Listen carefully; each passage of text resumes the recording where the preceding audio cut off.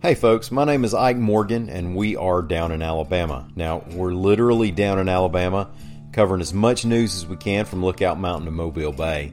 And Down in Alabama is also the name of our show. We spend about 3 to 5 minutes daily going over a handful of news and culture stories that are a mix of the top stories and maybe the most overlooked stories and sometimes just the most Alabama stories of the day. Now, there's not a strict definition of what the most Alabama stories of the day are, but you know them when you see them. So y'all come on by and give us a listen. And bring a sense of humor because we take the news seriously, but not ourselves. The show is called Down in Alabama, and we're available wherever you listen to your podcasts. For AL.com, I'm Ben Flanagan. This is Outbreak Alabama, stories from a pandemic. I was in the fight for my life. I thought, okay, I have something that can, for the first time in my life, that can possibly kill me. So now I got to fight it. Today we hear from Karen Scott, a bookkeeper at a school in Franklin County and an ER registration clerk at Russellville Hospital. Karen contracted coronavirus in May. Even after taking every possible precaution, she tested positive. While in good health, at 50 years old, she thought she would be in the fight for her life. As the virus rages on in Alabama, Karen said she hopes that people will soon begin to take it more seriously. I spoke to Karen about what she thought when she was diagnosed, the stress that she has even after her recovery, and what she hopes others might learn from her experience and survival.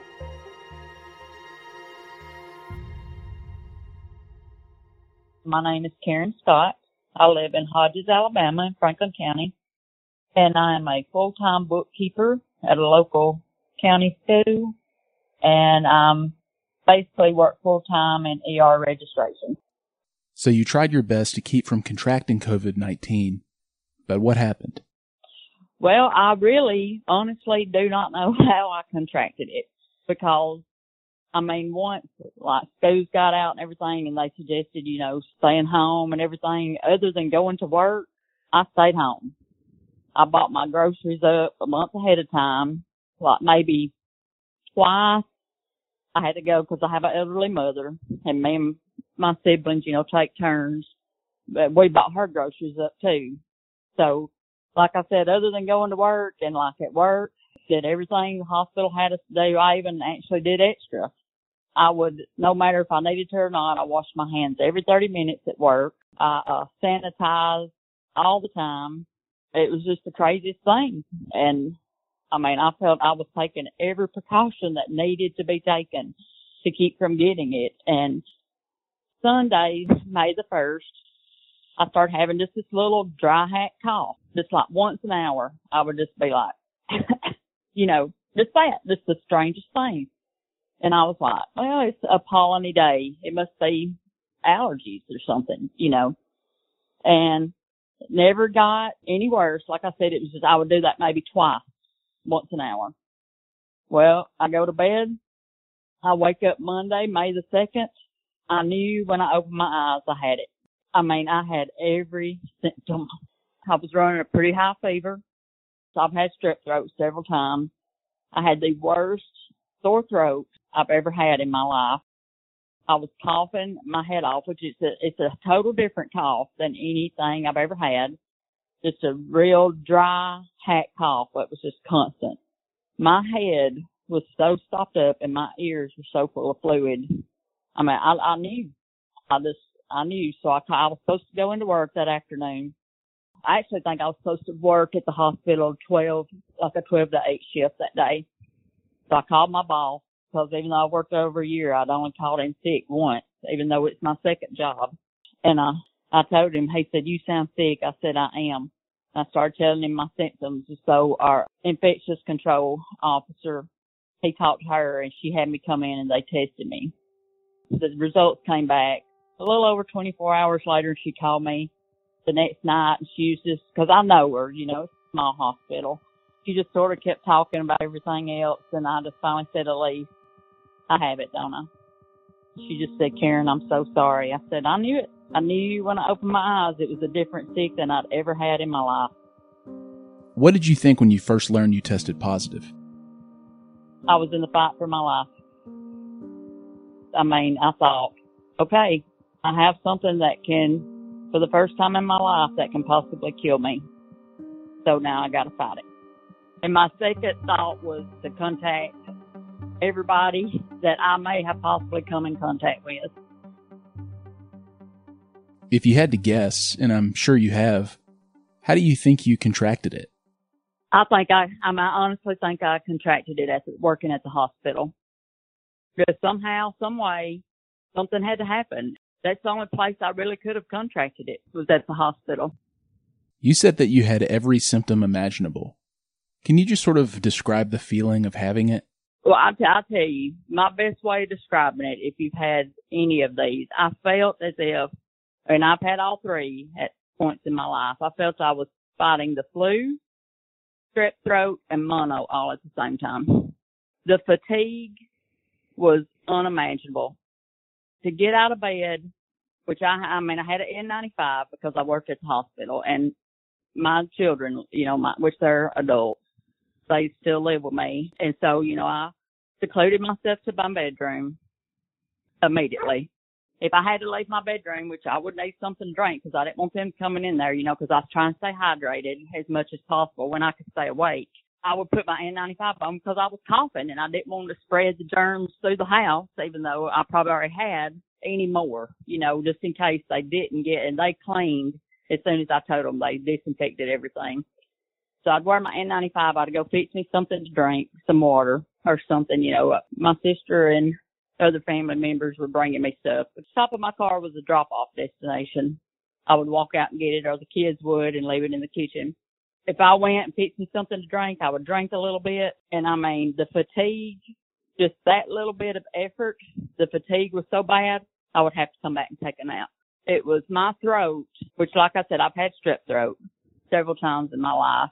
Nothing would touch my sore throat. I was taking for fever, I was rotating ibuprofen and Tylenol every 3 hours. And I was using chloroseptic spray, gargling with salt when I could. Nothing would get rid of my sore throat. It is the worst sore throat I've ever had. My head congestion and the fluid on my ears was worse than any sinus infection I ever had. And then, luckily for me, I only had a little bit of smothering. My first thing was, which I had bought when the virus first came out and they started telling, I immediately, like that week, when they started telling about it, I went and, which my sister's a respiratory therapist, so she sort of educated us on it. She gave us a list of things to stock up on, just in case we got it. And it was like Tylenol, ibuprofen, Mucinex D, some things like that. So I had that on hand to start taking. And my first thought was, I've got to keep this from getting more congestion in my lungs than it already feels like. So I immediately started taking Mucinex D because I knew, if it got severe in my lungs and set up a pneumonia or something, we're looking at ventilator, going into the hospital and being on a ventilator.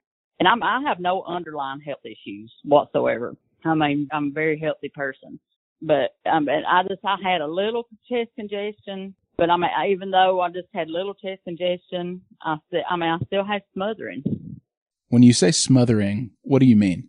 Just a shortness of breath. Felt I could not get a complete deep breath. I would get winded easy if I walked. It was just a more struggle to breathe than how I normally was every day. And this lasted roughly 18 days? Yeah. I felt real bad for about 5 days, all those just bad symptoms. Well, things started clearing up a little bit. My fever, even with me rotating Tylenol and ibuprofen, my fever maintained pretty much around 100.4 for the first 5 days. After that, after about 5 days with the Tylenol, ibuprofen, I quit rotating it so much. Every 3 hours, I seemed to do a little bit. At least try to get 6 hours and the other one as needed. My fever, it stayed around 99. That's basically what it stayed around after about 5 days. Felt my symptoms started clearing up. Still had sore throat, but not as bad. About 5 days right there. Well, I went about 3 days. Okay, I'm feeling better. I beat this. I'm beating it. We're over the hump. I wake up about day 4, boom, bottom of the roller coaster. Here it all comes back. And so that's what I was on. I was on a roller coaster effect of which my nurse practitioner, I have a great nurse practitioner. She wouldn't call me like every morning, but she might she had my personal number, so she would text me because I really didn't feel like talking. I mean, I had no energy to talk on the phone. It just would wear me out. She would call me at night or text me. She was checking on me at least twice a day. And, she was telling me right at the get-go, okay, this is probably what's going to happen. Because I had a pretty moderate case of it. It was not a mild case. It was pretty moderate. It wasn't the most severe, but it was a very, I was teeter-tottering between moderate and severe. So I said, I'm feeling better. These 3 days, I feel like I'm getting some energy and everything. Wake up that 4th day, just as bad as I was May the 2nd. And I'll be honest with you, that day I woke up and here it all was just as bad as it was May the 2nd. That's when, I broke down and cried. And I think it was just crying from, you're tired. I'm tired. I had a little glimmer of hope, and then here I am. So I went 18 days doing that. Would be worse for maybe like 3 days, get better for a day or 2, start feeling a little bit better. Here I would go downhill again. And so at about day 18, it just started moderately getting better and never went downhill again. Well, that's great. I'm so glad that you were able to get through it in the way that you did. It sounds like you had a great support system, but you were never hospitalized, correct? No. Okay. I thought at one point, we were thinking at one point about day 3. That was probably my worst day overall, second, or about May 4th. That was probably my worst day. I woke up that day really short of breath. I called my nurse practitioner and I said, okay, I think I'm going to end up in the hospital. That's the only day I really thought I was going to end up in the hospital. I said, I feel like I cannot hardly breathe today. So she immediately called me in, an inhaler, some breathing treatment. My sister, she's getting off work because she works night shift at the hospital. She's getting off work, no sleep. Being like she is, she goes, which like I said, my daughter would go pick up stuff, my son, my daughter-in-law to be, they were all, really taking care of me. So she goes and picks up breathing treatment inhaler, and which, the thing about the breathing treatment is, you do it, you're expelling the virus into the air with the breathing treatment. So I would go outside and do the breathing treatment when I knew it was going to be a while before my kids got home and stuff. And that helped me through that day. And as far as by May 5th, I did the breathing treatments that day, was using the inhaler some, and I took an extra Mucinex on my own because I was like, okay, I've got to fight this. I have got to hit this with everything I can to keep this from getting more in my lungs. So I've got to do this, and so May 5th, I woke up, I was like, okay, I'm better. The smothering, the chest congestion is better today. So, I was like, okay, maybe I'm not going to end up in the hospital. It was a fear. I'm telling you, even though I really didn't feel like being afraid, it's just a fear. Because I know I'm in a fight for my life here. You mentioned some fears that you had when you reached out to me. What did you mean? When it came down to it, what were you afraid of?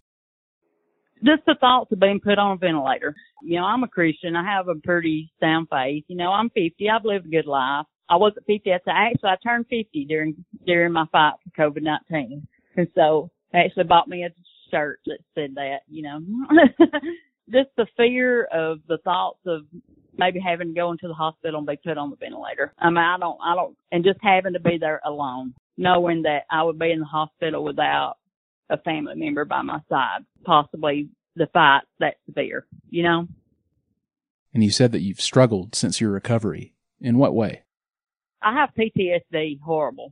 I really do. Because it's, in the South right now, it's sort of allergy season. And like my vocal cords, I guess because my throat was hit so hard from, the sore throat and everything, my voice gets tired more now. And so at times, I have some, maybe some sinus drainage or something from allergies, something. I might be, like at night, my throat will start hurting. Well, instantly, if my throat starts hurting, the first thought pops in my brain is, oh my gosh, I've got COVID-19 again. I mean, and it scares me. And I worry about it because, I mean, they say you can't get it again, but they can't tell you that 100%. And I honestly feel like at this point in my life, because I had it, you know, pretty moderately case of it, if I contract it again right now, I honestly believe it would kill me. I mean, without a doubt, I believe it would kill me if I got it again right now. And that's my fear. I mean, you might not be afraid to die, but you don't want to die at 50 years. You know what I'm saying? You know, like, I know some people who's had it and they're like, well, I'll never have to wear a mask again. Well, by George, I wear my mask. If I go, and I try not to go out in public. I still follow all my safeguards. Are you back working in the ER?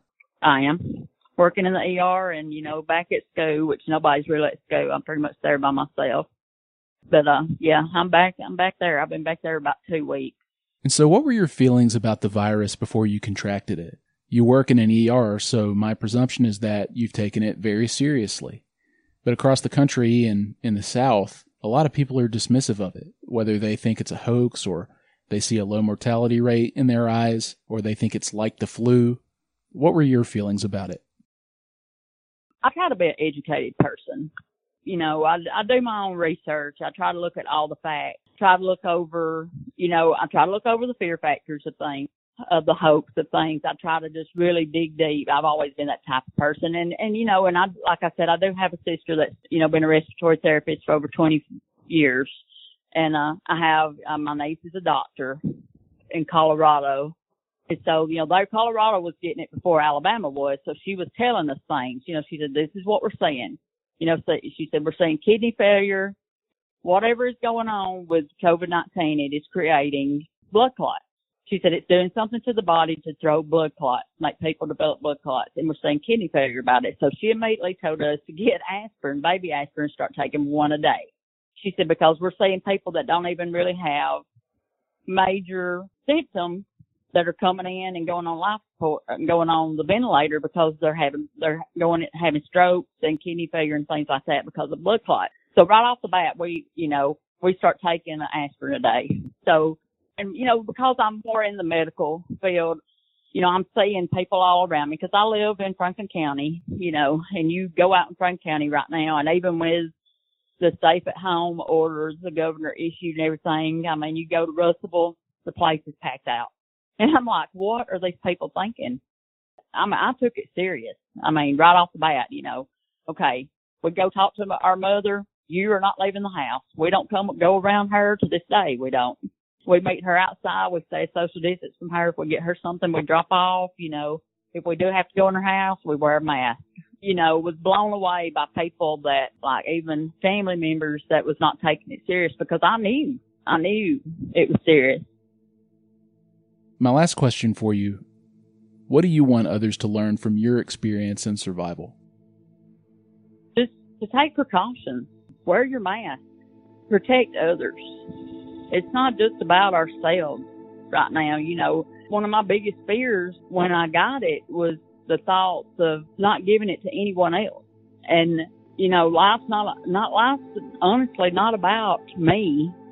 It's about, you know, helping others and what we can do to protect others. And before I had it, I wore a mask because I worked in the medical field.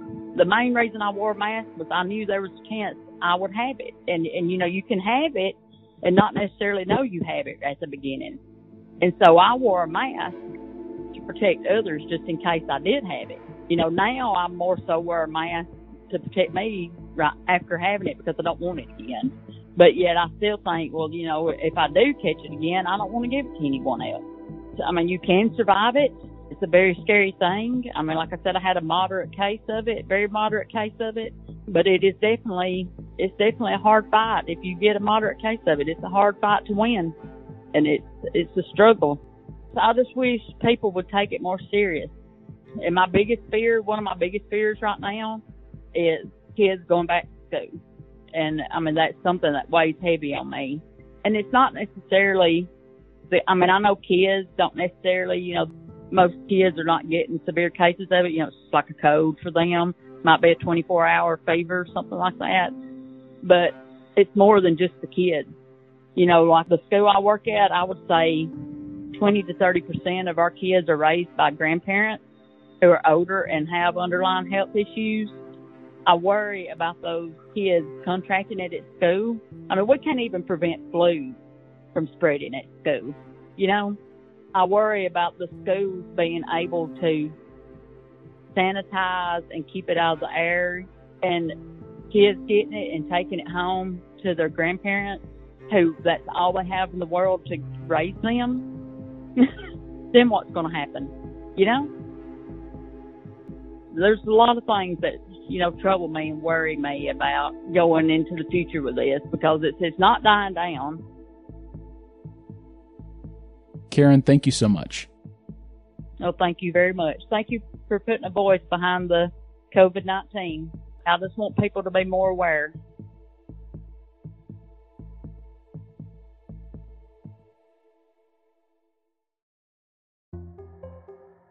As of Wednesday, there were 48,588 confirmed cases in Alabama, with 1,042 confirmed deaths, according to the Alabama Department of Public Health.